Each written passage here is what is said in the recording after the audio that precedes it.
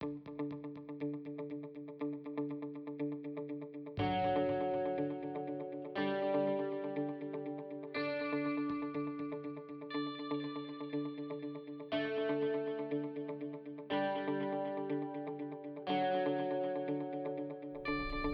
to AP GoPoCast from Whitman-Hanson Regional High School in Whitman, Massachusetts.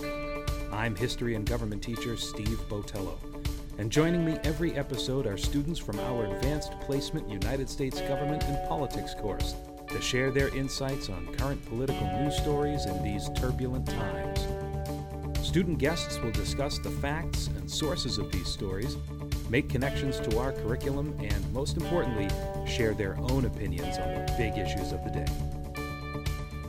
This is AP GoPoCast, Episode 3, recorded December 12th, 2019. Joining me this time are Nicholas Femia, Ryan Rollins, and Adam Everidge. We'll be hearing about gerrymandering in North Carolina, pro-democracy protests in Hong Kong, and the quid pro quo. So joining me today are Nicholas and Brian and Adam. And Nicholas, you're going to talk to us first. What did you read about? So my article was about a gerrymandering case that's been going on lately in North Carolina. It's from the New York Times. It's called Republicans Redrew a Gerrymandered Map, Try Again, Say Democrats. So Adfonts Media gives the New York Times a slightly liberal bias, but it has a really high reliability rating. And the article, to me, didn't seem to have any noticeable bias.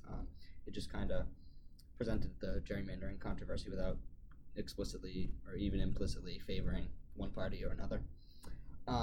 And it explains how North Carolina Democrats have rejected a congressional map that was drawn up by the state legislature, which is made up mostly of Republicans currently. And the legislature was ordered by the North Carolina Supreme Court to redraw their old congressional map, saying that it was gerrymandered because 10 out of the 13 seats in the federal congressional districts were Republicans and only 3 were Democrats. And the new map contains 8 Republican majority districts and 5 Democratic majority. And the Democratic Party in North Carolina still has a lot of trouble with that. They still think that it's not proportionally representing the numbers of Republicans and Democrats in the state. And the Superior Court ruled that that the issue has to be fixed before the state's primary election for 2020. And Republicans argue that Democrats are urging for the creation of another new map simply because they want to have a majority in the state, while Democrats are arguing that the proportionality is not correct. And it reflects, the way to connect it to our class is that it reflects gerrymandering and redistricting. And it will increase the chances of state representatives in the House coming from the Republican Party if the map stays how it is, and if it has to be changed, then there might be more Democrats in the House. And it's related to the Supreme Court case Shaw v. Reno. Even though Shaw v. Reno was about racial gerrymandering, this is just about political gerrymandering, and the court's been kind of reluctant to involve, the Supreme Court's been reluctant to involve itself in political gerrymandering after Rougeau v. Common Cause in 2019.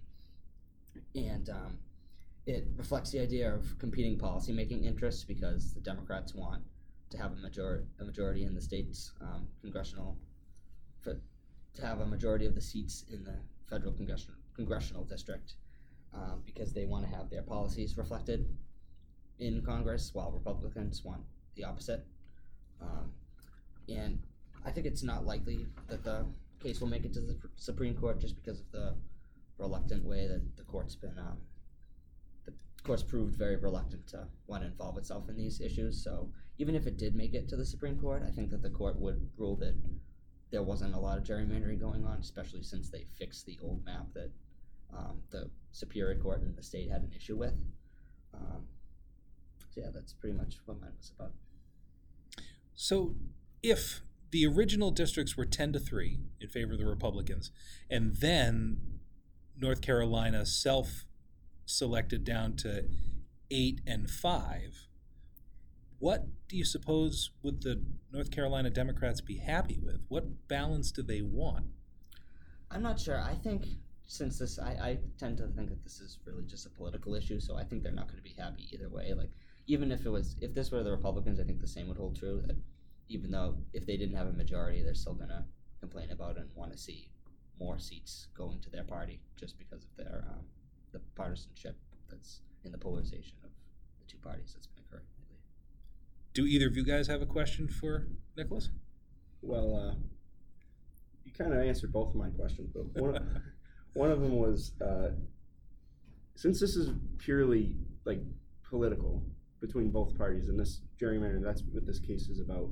Do you think that if it were to go to court, that their arguments that they're unbalanced would be upheld?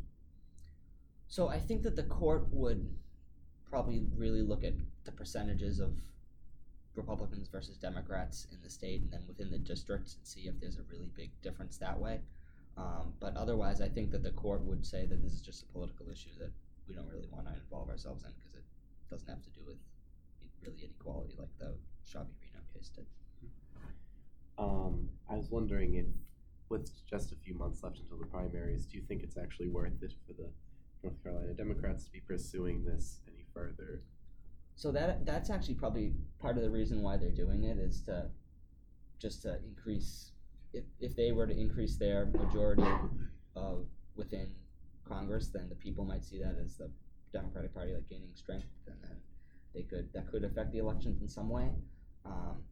But I think it's like kind of politically motivated just because of the primaries coming up. Yeah. I was just thinking that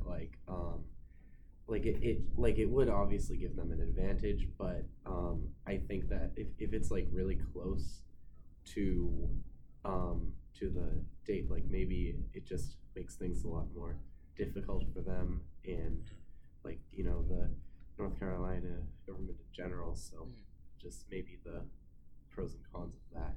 Yeah, most of the federal elections within the state are really close between Republicans and Democrats, so that Democrats may have a valid claim in this, but yeah, I'm not really sure. Yeah, looking at the percentages of recent federal elections, it's pretty close to 55-45 in favor of the Republicans. So definitely a 10-3 split would be too far, and 8-5 might still be a little bit too far. So I wonder if they'll make any progress. Good, thank you. Next, we're going to hear from Brian. So on my article, it was an article about the United States bill supporting Hong Kong rights, and it's titled U.S. Bill Supporting Hong Kong Rights Heads to Trump's Desk.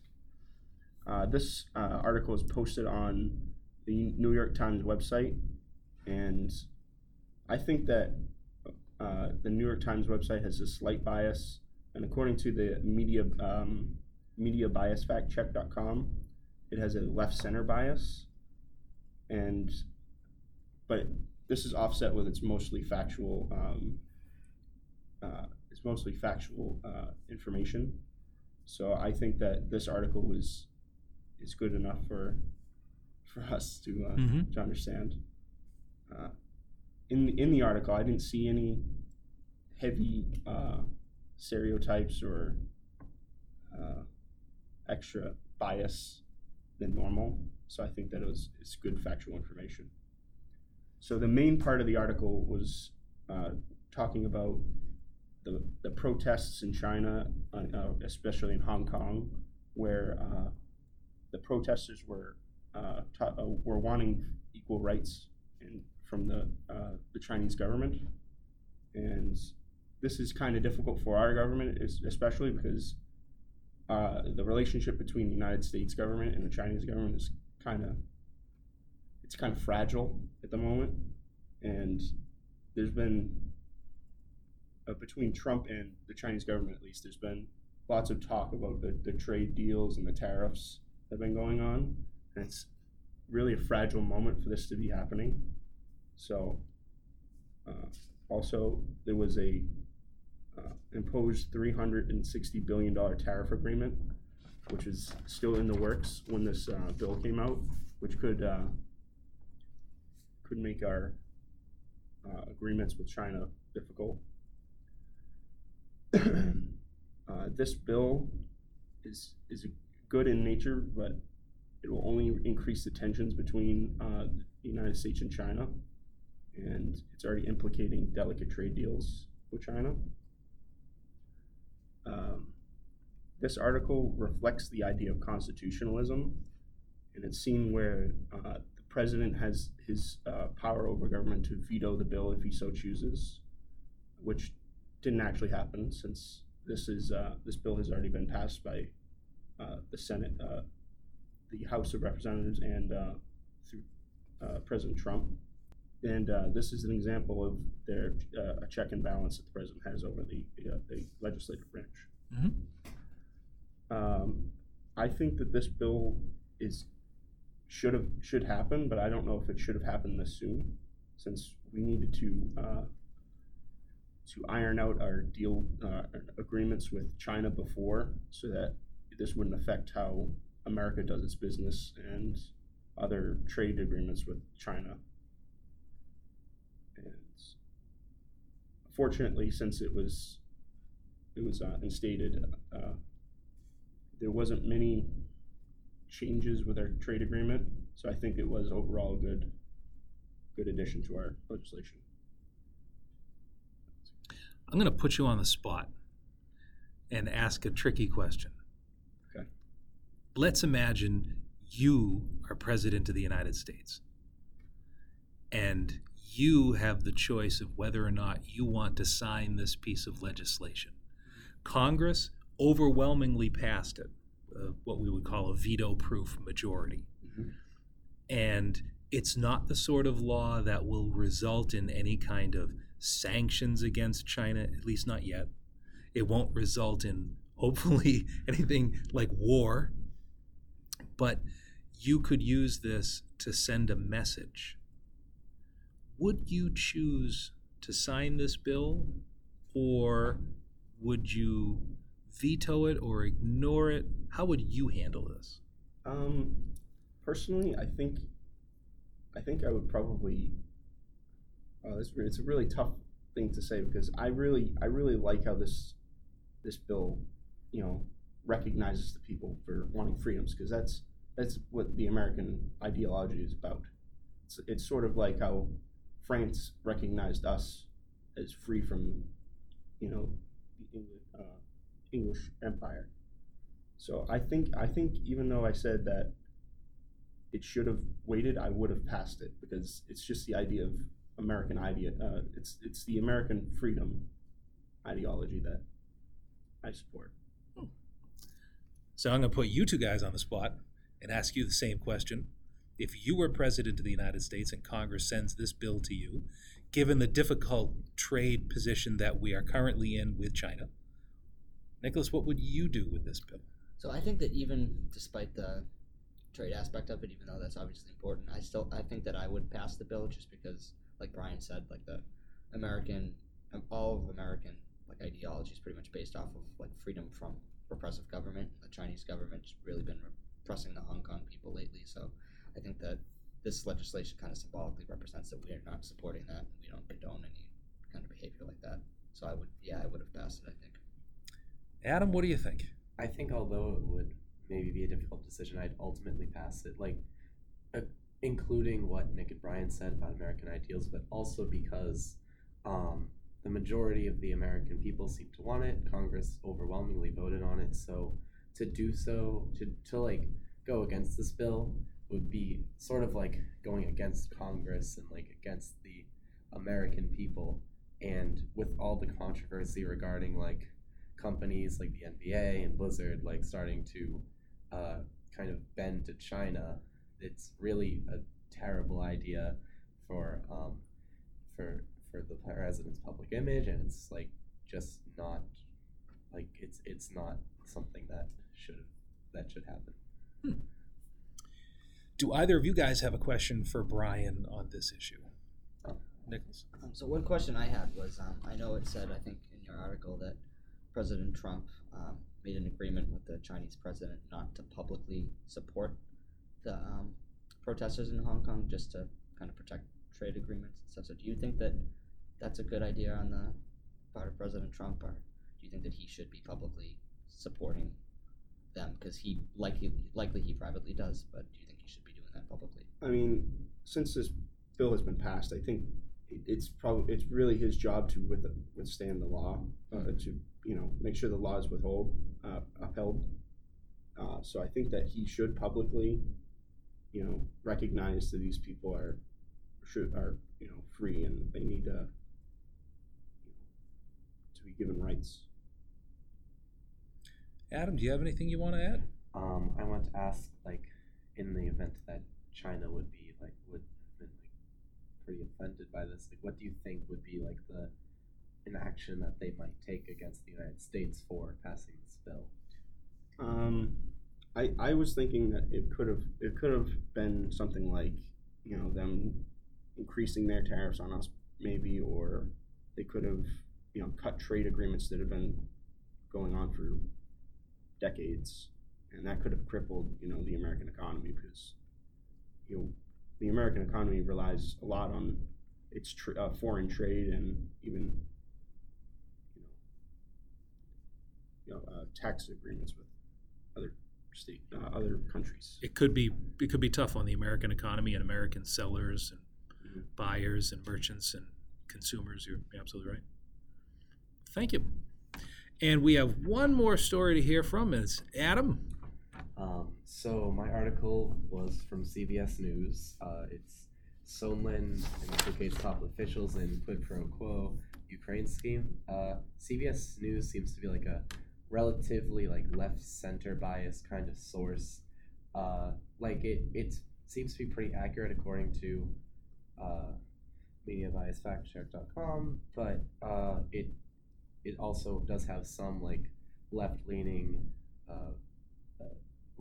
I can't think of the word, but it is sort of left leaning, and it in the article specifically, it mentions Trump using colorful language, which honestly isn't really appropriate towards the topic at hand. It's not really related. Sure, he might, but that's not really anything that has to do with the impeachment case specifically. Basically, the article was a live coverage of George Sondland's impeachment, his speech on the impeachment hearing, and he is the U.S. ambassador to the EU, and what it mainly talked about is that he testified that there was a quid pro quo between President Trump and Ukraine. So basically what would happen would be that Ukraine would have announced investigations of the 2016 American elections and Hunter Biden's position at a Ukraine oil company. In exchange for this, President Zelensky of Ukraine would be able to meet with the White House to attain aid from the United States. A few of the president's aides were notified of this deal, such as Secretary of State Mike Pompeo, as well as the rest of the State Department, and Trump's personal lawyer, Rudy Giuliani. But it seems as if people on the U.S. side don't really agree that this is the best option. Even President Trump himself, and maybe would rather have something more straightforward and clear. So this impeachment hearing is somewhat related to albeit loosely, the New York Times versus United States case, because while in that case President Nixon was accused of keeping documents from the public towards the American military, trying to censor those documents. In this case, George Sondland is trying to give more information that President Trump may or may not be trying to not let the public know himself. So it's somewhat related because both of the presidents wish to make sure that some sort of information doesn't get out, because it would not be beneficial to them or to what they believe would be beneficial to the country as a whole. I think it is plausible that this could be used as evidence against President Trump, as it confirms that a secret deal occurred, but it ultimately depends on how the Congress people on the House Intelligence Committee choose to interpret it. It could be just he made a deal with a foreign he made a deal with the Ukrainian president, and it seemed to be a non-impeachable offense, like it wasn't that big a deal, or maybe it was. So, Okay. Do either of you guys have a question for Adam on this? Yeah. Brian? So when I was reading through the article, I noticed that a lot of what he was saying, he used like presumptuous terms like I believe or I think. Do you think that the evidence that he has is factual and would be withheld in the Senate? I believe due to the fact that there's no actual like transcript that he was able to provide, like he was angry at the State Department for not being able to provide that for him. So he's really just going off of memory. So it is somewhat based on what he believes or thinks. So maybe it's not entirely, like maybe everything he's saying isn't entirely accurate, but like there's no written record, so he can't really say anything he can't really have any more evidence than that. So just one question I had was, I know that Sondland is seen as like an ally of Trump, and even he was saying that he believes that there are kind of questionable dealings going on with Trump. So what do you think about that? Like that, do you think that, especially since he seems to be an ally of President Trump, that his testimony might be accurate? I think that he was trying to tell the truth the best he could, especially considering his closeness to Trump. Like, if he had all this to say about him, then maybe it would be much more believable. Now, we are recording on December 12th, and just this morning, the House Judiciary Committee is continuing on in their hearings about whether or not they're going to vote to move the impeachment to the floor of the House. So we're right in the middle of this, and we don't know what's going to happen as a result. But just curious, do you think that the president should be impeached for what you've heard? Do you think that he should be impeached? And if you do you think he should be removed? Or do you think this is much ado about nothing? I don't think that this is an impeachable offense. Well, it is an impeachable offense, but I don't think he should be impeached for it, because what he's basically doing is he's trying to figure out whether or not the Bidens have broken the law. They may be his political opponent, but they also may have broken the law.